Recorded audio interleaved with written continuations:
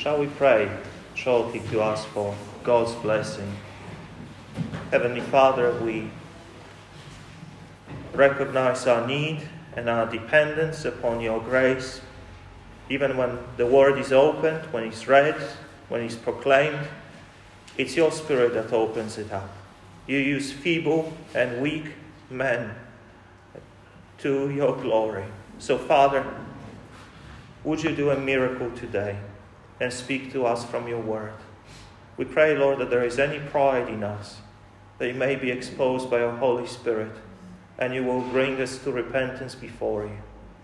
And that we'll recognize the poverty of our spirit today. And as a response, with joy, receive your graces, receive the kingdom that you have provided for us. So, Lord, speak for us. Speak to us for your glory. May the Lord Jesus Christ be exalted, and may the Spirit be amongst us. Thank you, Father, for the joy that you give to us today.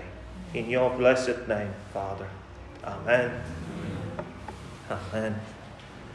So, the famous Sermon on the Mount. We started the series of preaching at Rajaj just about a week ago on the Sermon on the Mount itself, and it is one of the sermons of the Lord Jesus Christ.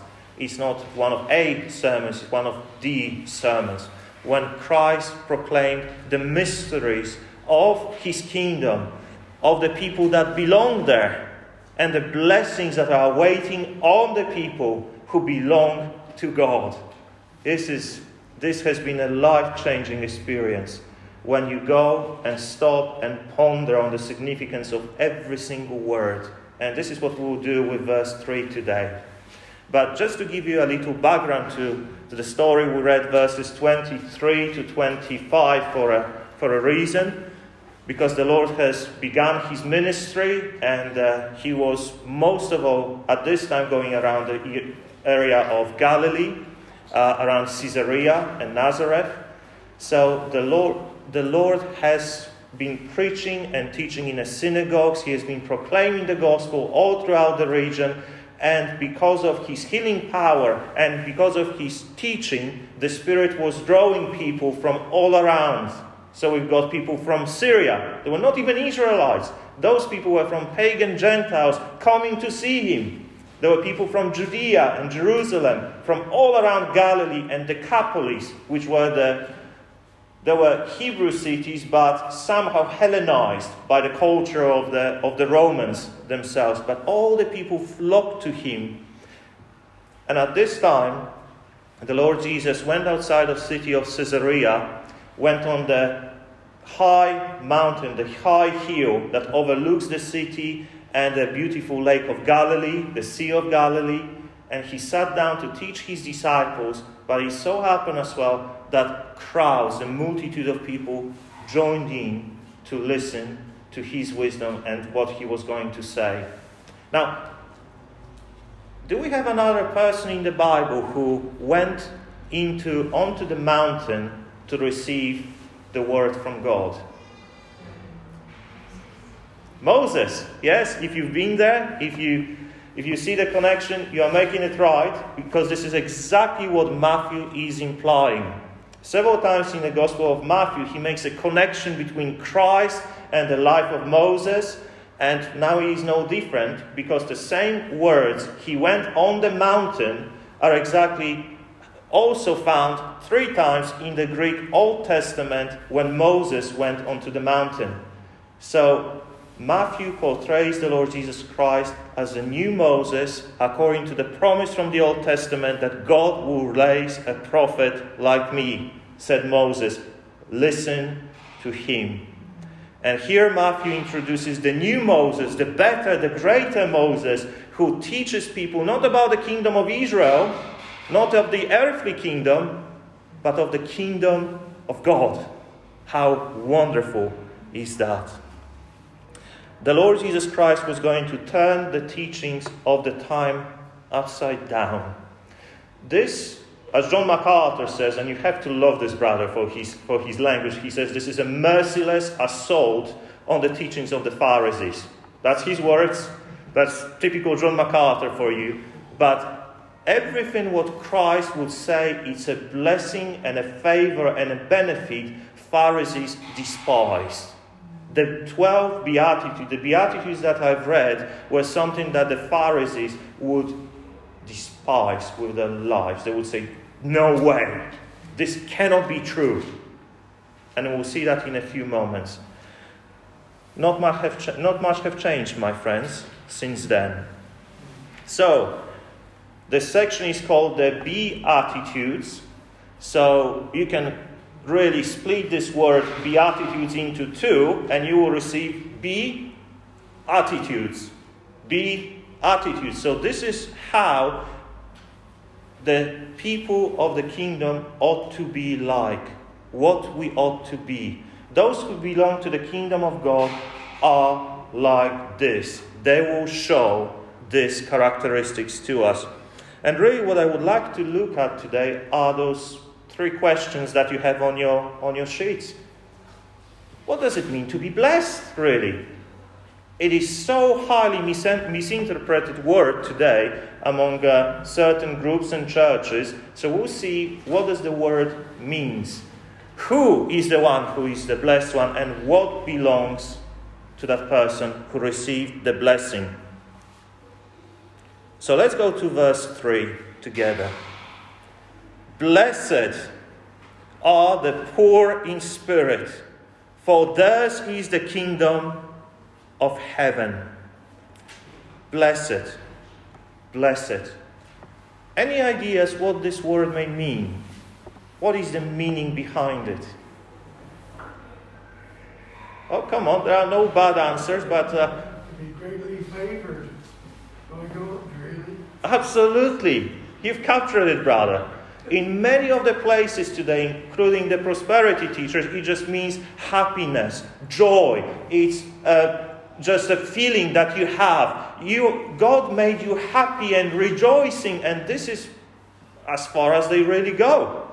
But in reality, this word does denounce, it describes how we feel, but as a result of the favor that comes from God. It doesn't describe the subjective feelings, but objective reality. This is something what God has done for us. So, the word is Makarios, and it describes a believer in enviable position. From receiving God's provisions, His favors, which literally transcends, God extended His grace and His benefits upon that person. In Romans chapter 4, for example, we read of David who received the blessing from God when he says, "Blessed is the one whose sins are forgiven." It's the same word used there. Pastor Tim Conway, in his sermon, I've listened to it 2 weeks ago. He was so fortunate. I was preparing my sermon, and then on Friday, Pastor Tim Conway at the evening had his sermon on exactly the same passage as I did. And this is what he says about this word. Jesus is not speaking subjectively here about the feelings, but objectively about the truth and our position. He's declaring people's means favored. It means to be an object. He's declaring people who are poor in spirit are blessed. It's not just an emotional state. The real issue is that blessed means favored. It means to be an object, a recipient of God's special grace. It means to be privileged. It means the one upon whom God smiles. And I love that last sentence. When you think of the word blessed as the one whom God favored, the one upon whom God smiles upon, you've captured the meaning of the word. So this is where we are. In the Bible, there are only two categories of people. There are the blessed ones. They are the ones who have found favor in God's sight. These are the ones upon whom God bestowed His blessings and forgiveness. But there is also the second category of people who are cursed by God. Those are the people who will not inherit his kingdom. Those are the people who follow their pride, they follow their own devices, and they will not receive his kingdom. Do you know that the last word in the Old Testament is cursed? So Spurgeon says, so it is appropriate that in his first recorded sermon for us, the Lord Jesus Christ opened it with the word blessed. All the difference between the law and the new covenant. The law condemns us. It presents us as sinners before God, cursed, so that we may run to Christ and receive the blessing. How wonderful that is. So, blessed means that you are favored by God and under his divine smile. This is what 1 Peter was declaring when we read it today in the morning. How blessed we are by the Father. The blessing of the kingdom, the blessing of the salvation, the blessing of the treasure that cannot be taken away from us. This is all coming from him, and we praise his name together. How favored we are, believers. So now the second question comes. Who are the blessed ones of God? Who are they? What are they like? How can we recognize them from among the crowds, even within the church itself? Blessed are the poor in spirit, for theirs is the kingdom of heaven. Let me ask you this question.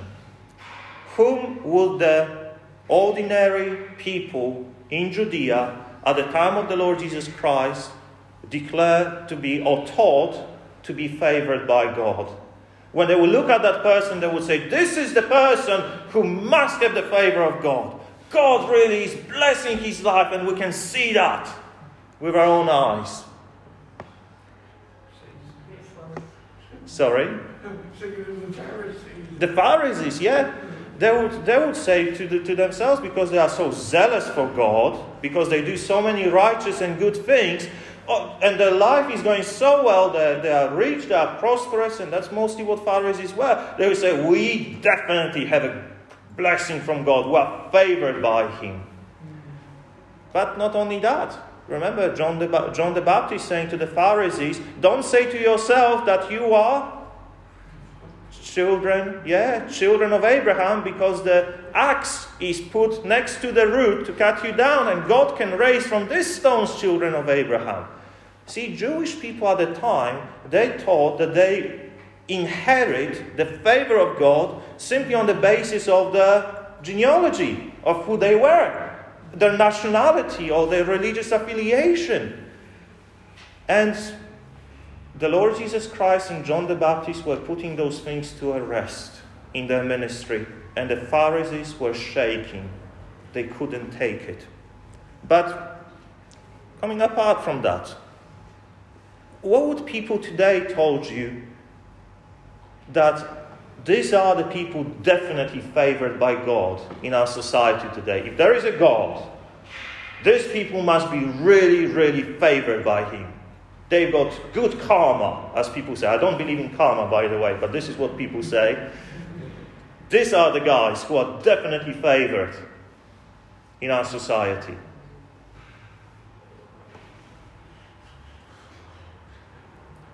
Oh, come on, be brave. Sorry?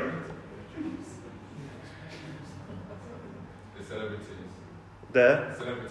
The celebrities, yes. Look at them, they're on the pedestal. They are the height of their popularity and career. They've got everything they want in life.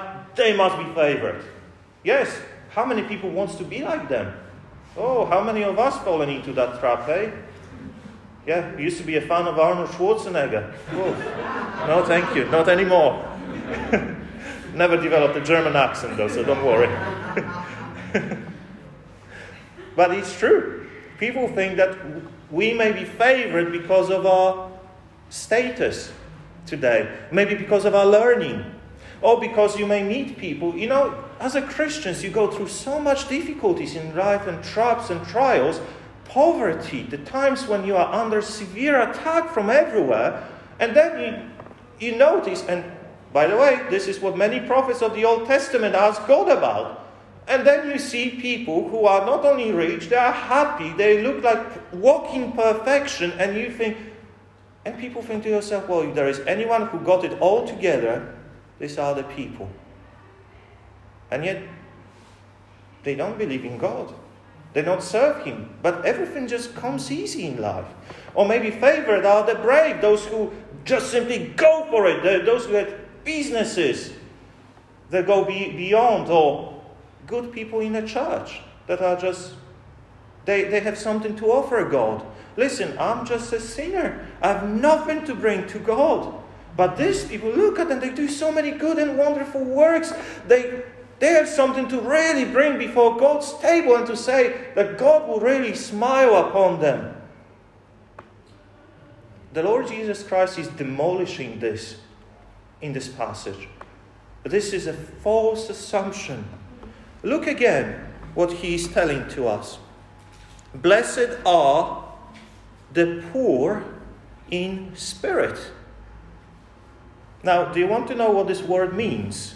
Again, when you really go into the Greek, BibleHub.com, you will be greatly surprised. That just doesn't mean a poor person as you've got a job and you've got your little car and you still manage somehow your life. It doesn't denote this. It doesn't describe this type of poverty. It speaks about a beggar. That was a Greek word for somebody who owns nothing, who has literally nothing, who is dependent absolutely on the help from other people. He's not able to work. That person is not able to support themselves, their own life. They have nowhere to live. They rely on the grace of others. So the word often was used to crouch or cover over like a beggar, to completely lack resources, to be helpless as a beggar. That's what used to be told. So now bring it into spiritual dimension. Poor in spirit. What do you think that means? Someone has nothing to offer to God. I have nothing to offer to God. Exactly. This ought to be our attitude when we come to church, my friends. I have nothing to boast before God. I have nothing to bring to the table. When I come to God, I'm fully exposed by Him saying, Lord, you know of my life, and you know I cannot impress you with anything I do. I come to you as a beggar to receive your graces. That's the only way I can approach you. I have nothing to offer to the table. I have nothing to bring before you. Be merciful, be gracious to me. So often, I would describe this as a bankrupting spirit in merit. We have nothing to bring before God. Now, we sang this wonderful hymn, Rock of Ages, cleft for me. Now, the words say, nothing in my hands I bring, simply to thy cross I cling. Naked come to thee for dress, helpless look to thee for grace. Foul I to the fountain fly, wash me, Saviour, or I die. This denounces the person who is hungry for God to rescue him, to help him, to lift him up, to give him something. And the Lord described also that in Luke chapter 18. So Luke chapter 18, verses 9 to 14, the parable of the tax collector and the Pharisees really captured the difference of the day. So Jesus also told this parable to some, notice, who trusted in themselves that they were righteous, but treated others with contempt. He says that two men went into the temple to pray, one a Pharisee and the other a tax collector. Now, a Pharisee standing by himself prayed thus, God, I thank you that I'm not like other men, extortioners, unjust, adulterers, or even like this tax collector. I fast twice a day. I give tithes of all that I get. And you know what? In his own eyes, yes, he had many things going for him. Well educated, everything what he wanted. Serving God, knowing that the Old Testament from the beginning to the end, several times over, those were the Pharisees, zealous for God, and they pride themselves in having their righteousness built up above the level of everybody else. That's what they were told, and this is what Apostle Paul was like. But notice in verse 13 what God says. But the tax collector, that's still from Luke 18, but the tax collector, standing far off, would not even lift up his eyes to heaven, but beat his breast, saying, God, be merciful to me, a sinner. This is what the Lord says. I tell you, this man went down to his house justified rather than the other. For everyone who exalts himself will be humbled, but the one who humbles himself will be exalted. The tax collector will be like in our days, any extortioners, any person who gained money by unrighteous gain, a prostitute, somebody who wouldn't even dare to enter into the house of God. They would just stand at the door at the entrance, beat their chest and says, Lord, I have nothing. Plus, just forgive me for what I did. Forgive me for what I've done. With tears in their eyes. And the Lord will see that person and say, this person is justified. Do we still believe the words from the first hymn that we sang, the foulest, the worst offender who truly believes that moment from Jesus a pardon receives? Do we still believe that? Amen. Because that's us. When Christ opened our eyes, we had nothing to offer. When the Holy Spirit showed us our spiritual poverty, we could only hide and beg God to forgive us. We bring nothing, only our sins, only our tears. And God is gracious and merciful to forgive. This is the person upon whom God smiles. This is the one whom God favors. Oh, how that changes everything, isn't it? Imagine. Romans chapter 7, verse 18.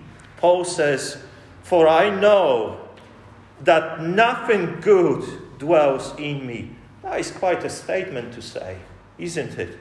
I know that nothing good dwells in me. And he's not saying about his past life. He's saying now, at this moment, I know that nothing good dwells in me. Not about my past life. Now I know. That is in my flesh. For I have a desire to do what is right, but not the ability to carry it out. Verse 24. Wretched man that I am, who will deliver me from this body of death? I'm praising God for verse 25. Thanks be to God through Jesus Christ our Lord. How can I be saved? Believers, one of the greatest battles that you are going to have is that you're not good enough for God. One of the greatest and most damaging whispers of Satan is to tell you, if you are a believer and if you've done this, oh, you think you're following God, but look at you now. You have nothing to offer. God is right to cast you out from his presence. You are experiencing what Paul experienced in Romans chapter 7. I recognize that there is nothing good dwelling in me, but praise be to God for the Lord Jesus Christ. Praise be to God for the one who died for a sinner like me. Christian life is not something like, well, you are pardoned, and now God is demanding from you that your level of righteousness will reach a perfection, and somehow then as a believer you will deserve heaven. Absolutely not. Yes, we are called to do good works. We are saved to do good works. Please don't. I don't want to sound like I'm encouraging sin. I'm not at all. But we're never going to reach perfection in this life. In any area of our life, there will be all areas of our lives will be spoiled by sin as long as we live in this life, so that we'll rely on the grace of Christ. Martin Lloyd-Jones used to say that we start Christian life with God's grace. We bring nothing to the table. We continue by God's grace in our lives. We start, we continue with God's grace, and we end with God's grace. Because the gospel is the message of God's grace. Salvation by the grace through faith. We offer nothing. Actually, we only offer our sins that need to be forgiven by God. How wonderful that is. See, but the world today naturally don't want to admit it, doesn't it? You know, and we ourselves, we may fall into this, that we may seek excuses that, well, I'm not that bad. I'm not that bad as this person. Or I go to the church. I give to the charity. I run the food bank. I run these things. God, there are some really good things in me that you would really smile upon and favor.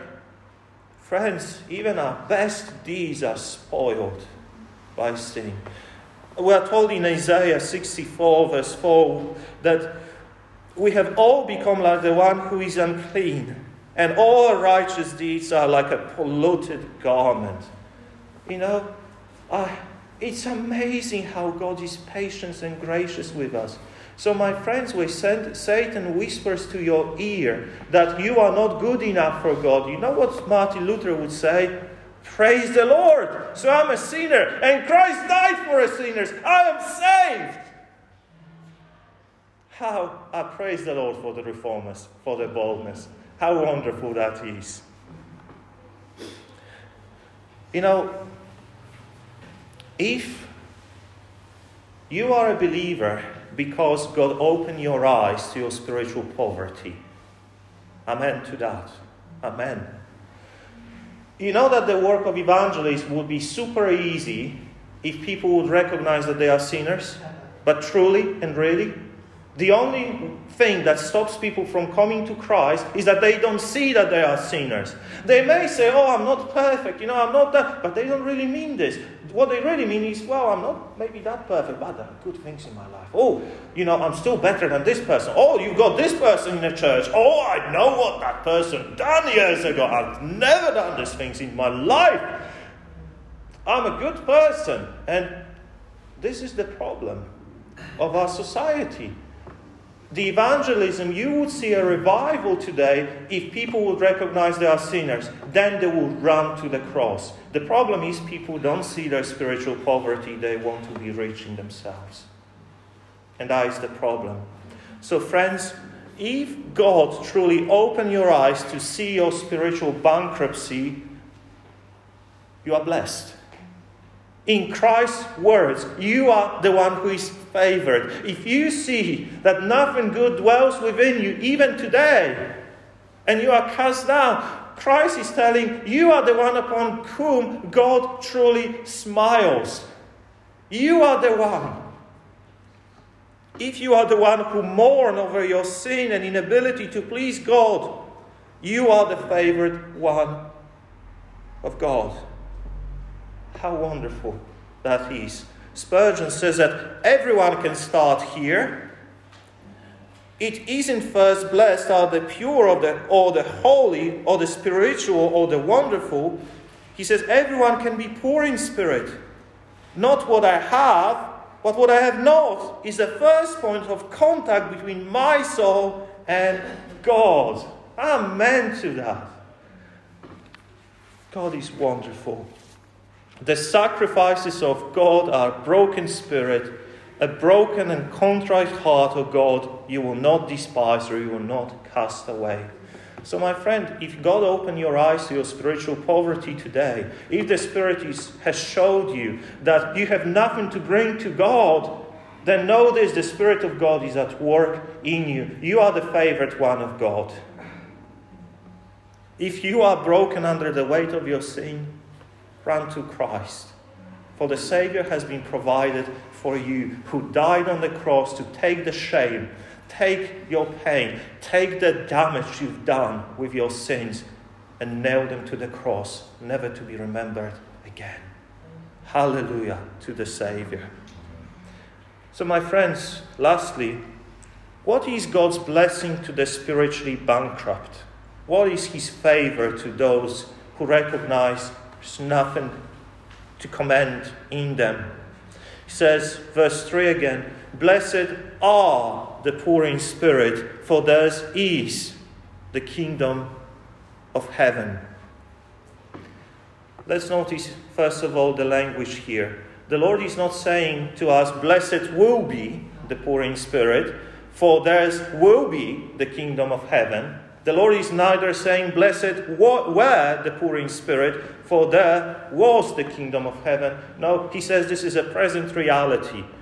Blessed are the poor in spirit, for theirs is the kingdom of heaven. If you are like this, yours is the kingdom of heaven. Full stop. Full stop. Cannot be taken away, has been given to you. If God opened your eyes to your sin, you are His. This is a mark of a true believer. This is the work of God. Nobody else can do it. Or we can look to 2 Corinthians chapter 5, verses 17 to 18. 2 Corinthians 5, 17 to 18. He says, "Therefore, if anyone is in Christ, he is a new creation." No, he will be, not he was. He is a new creation. The old has passed away. Behold, the new has come. All this from God. From God, who through Christ reconciled us to Himself and gave us the ministry of reconciliation. See, how amazing God is. He's not giving the kingdom on the basis of nationality, on the basis of religiosity, on the basis of our achievement. He's not telling us you have to climb this high mountain to somehow get to heaven, and only a chosen few from there who achieve this high level of knowledge, or you name it, or merit, will get there.